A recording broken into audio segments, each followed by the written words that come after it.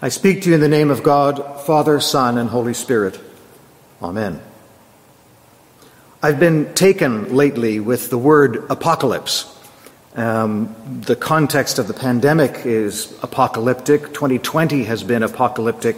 And the usual meaning of that word means the kinds of things that we hear in today's gospel. The sun darkened, the moon turned to blood, the stars falling from the sky, and all these sort of crazy, scary, violent, supernatural things. What's been interesting to me about that, though, is the meaning of apocalypse, the actual word, although it's associated in English with these supernatural and terrifying signs, the meaning of the word is to reveal things. Something is being covered, being uncovered that was once covered. And so, as we move through this season, and we've just finished the season of the apocalypse that led up to the reign of Christ as the pinnacle of that season, and we've just shifted into Advent, but the apocalyptic themes run through uninterrupted and in fact are accentuated as we move from the actual apocalypse season to the season of Advent. And the message could not be clearer that the experience of uncovering is precisely what the coming of Jesus was about. And the message for today is to say, when you see these signs, these terrifying supernatural signs, the message is that the Lord is near. And because the Lord is near, we need to keep awake. So this is the great theme of Advent. Keep awake. Don't fall asleep. And you say, well, how could I fall asleep in 2020 with all of this apocalyptic experience going on? And so what I'm going to talk about today is the notion of spiritual sleepwalking, which can look very busy and very active and even aggressive. But the spiritual point is that there's a dulling or a sleeping of the spirit that prevents the true engagement, the wakefulness, the attentiveness to what God is doing or uncovering in the situation. And you're in luck, because spiritual sleepwalking happens to be a subject on which I am a particular expert. I know all about slumbering my way through my experience, my life, my work, and so forth. And in times of comfort and plenty, that slumbering looks like sloth. It looks like complacency. And normally, if I were to preach on this subject, I'd be more on the sort of Thanksgiving theme, where when you come into the land of plenty, don't forget that the Lord your God has given you all of this. And so that kind of sleepwalking or slumbering is that complacent slumbering where you don't need or want for anything, and so you forget your need of God. In an apocalyptic time, the sleepwalking has a different kind of flavor, but it's fundamentally based in fear. All the things are so terrifying, and so we respond to fear by protecting ourselves from the feeling of terror. And we can do that in a few ways. The most obvious way is denial. We can deny that the terrible things are out there. We can stick our heads in the sand, as it were. We can say it's not really going to happen. And denial is something that all of us do from time to time. I've seen it in my own life. I've seen it in the people I love. Whenever we are facing something that is scary, the first stage of grief is famously denial. No, it couldn't possibly be. I don't have that diagnosis. They must be wrong, etc., etc., etc. And in a pandemic, in this apocalyptic experience, there's no shortage of denial going around. We see it politically and in the news. It's not serious. It's just a flu. These people would have died anyway. And all this kind of discussion, which from a more rational and fair perspective is complete denial about the seriousness of what we're all experiencing. But of course, that very seriousness, the very apocalyptic nature of it, leads to the denial, because what we can't do is face the fear and experience that fear. It's too scary for us. We feel like we will fall apart. So instinctively and unconsciously, we move into a place of denial to protect ourselves from that feeling of fear. And we can become quite aggressive in protecting that denial. If you've ever tried to break through someone's denial, you'll know how aggressive we can be when someone tries to do that to us. You have a problem with drinking. No, I don't, and don't even say that I do. And on go the examples. You can fill them in yourself. On the internet, when we try to argue with people and prove them wrong, good luck with that. Even if there is no foundation in fact for someone's point of view, the more the argument goes, the more determined they seem to be to hang on to it.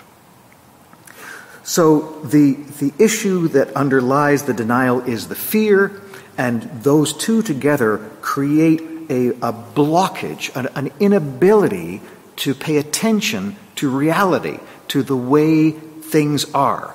And if you can't even see reality, how then can you see what God is doing in that reality? What is being uncovered as a result?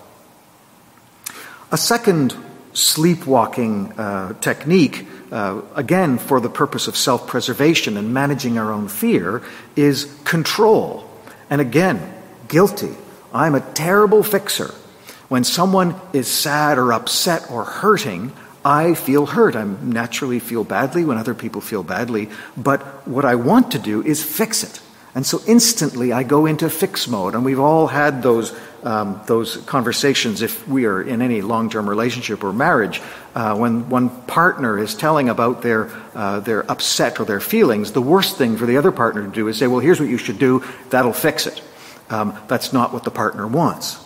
But again, what that exposes is that the person hearing the sadness and upset wants their own sadness and upset to go away. And it'll go away if we fix it. And so we see control tactics as another way to manage the fear and the anxiety in an apocalyptic time. And again, we see that writ large in our public experience right now. We want control. We want people to do the things that will fix it. And we get angry when the control that we desire to exercise on the situation is either not taken seriously or not followed, and so we try to exercise control. We exercise political control, emotional control, intellectual control, and so on. And these are just two large examples of ways that we actually cut ourselves off from the reality because it's painful. And we don't want to experience pain. It's natural. And so we have these coping mechanisms that control the pain, but in so doing, dull our perceptions. They impede our ability to relate to reality the way it really is. And so this, I would submit to you, is a form of spiritual sleepwalking. And that admonition in Advent to keep awake, even as this imagery of apocalypse carries on through this period, is precisely that challenge to stay alert to the pain, to the anxiety, to the fear, to what is actually happening, precisely in order to see what God may be uncovering in the midst of it. So how do we do this? How do we stay alert and present to what God may be doing in an apocalyptic time? One of the techniques that I maintain and I continue to advocate for is a gratitude practice. And when I say look for the good in the situation, wherever it may be, that could be misinterpreted as me saying, well, glass half full, glass half empty. And it's not really that. It's not really like that. It's not to say to stop focusing on the bad and only focus on the good, because again, you need to focus on the bad. That's part of accepting reality the way it is. But why I think it's important is that there's a natural tendency for the attention to zoom in precisely on what is frightening, terrifying, and painful. And in fact, to block out the things that are hopeful and good and perhaps life-giving. So a gratitude practice, a discipline of focusing on the blessings and what God may be doing in the situation is a way not of shifting attention so much as broadening it. I take for granted that we will not escape, if we're paying attention, all the things that are terrifying and upsetting. But in addition to that, that needs to be balanced out with all the things that are signs of hope and renewal and new life. And so a gratitude practice helps us focus and shape and have a disciplined way of paying attention and keep awake. The other nuance to this notion of staying focused and attentive to what God is doing is that to say that God only does nice things is, again, to shortchange what the day of the Lord is. The day of the Lord is a day of uncovering, and some of the things that are uncovered are beautiful and blessings, but some of the things are uncovered in order for them to be judged. These themes run together in the New Testament and in the Old Testament, that the day of the Lord is great and terrible, because there is a judgment process that takes place in that day of the Lord as well.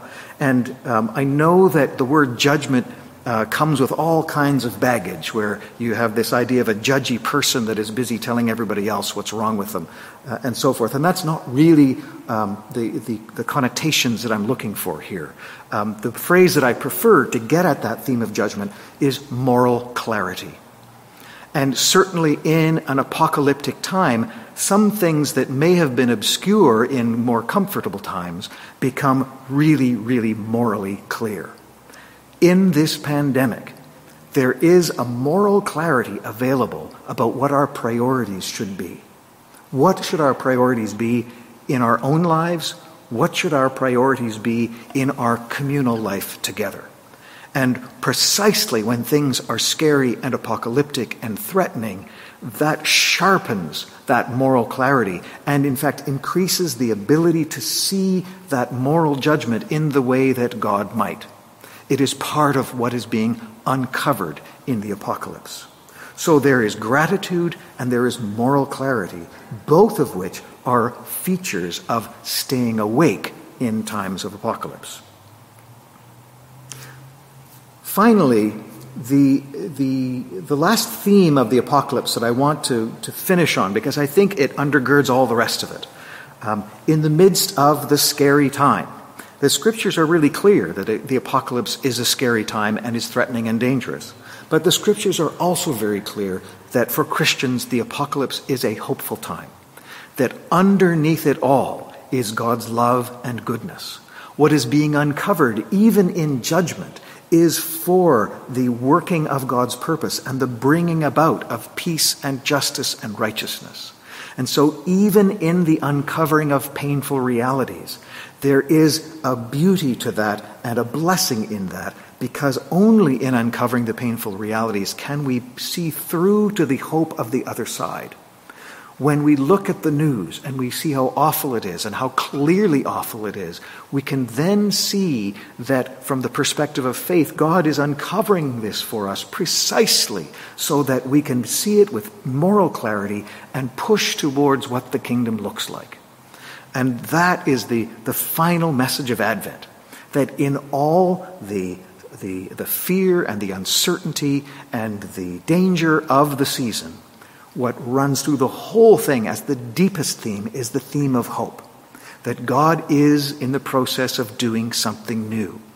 And what God is doing is not going to look like a great political leader, a new emperor that's going to free Israel and create a new political military kingdom. That the hope and the new life comes from something as unlikely as a baby in a manger. And so where we fix our hope is to look into those places that are unlikely, overlooked, marginalized, impoverished, because that is where we are able to see God's work most clearly. So I commend to you the season of Advent, an Advent practice, reading, prayer, whatever allows you to stay connected to that alertness that we are called to have at all times, but of course that Advent encourages us to focus on in a specific way. And so I commend an Advent discipline to you, whatever that may be for you, and I sent out an email to that effect with some ideas, and there are lots of other options for you to take advantage of. But in the end, to stay alert, to penetrate our own denial and our need for control, and get through it to a clear appreciation of what God is uncovering, and then find through that the hope for what God may be doing in and through it. In the name of the Father, the Son, and the Holy Spirit. Amen.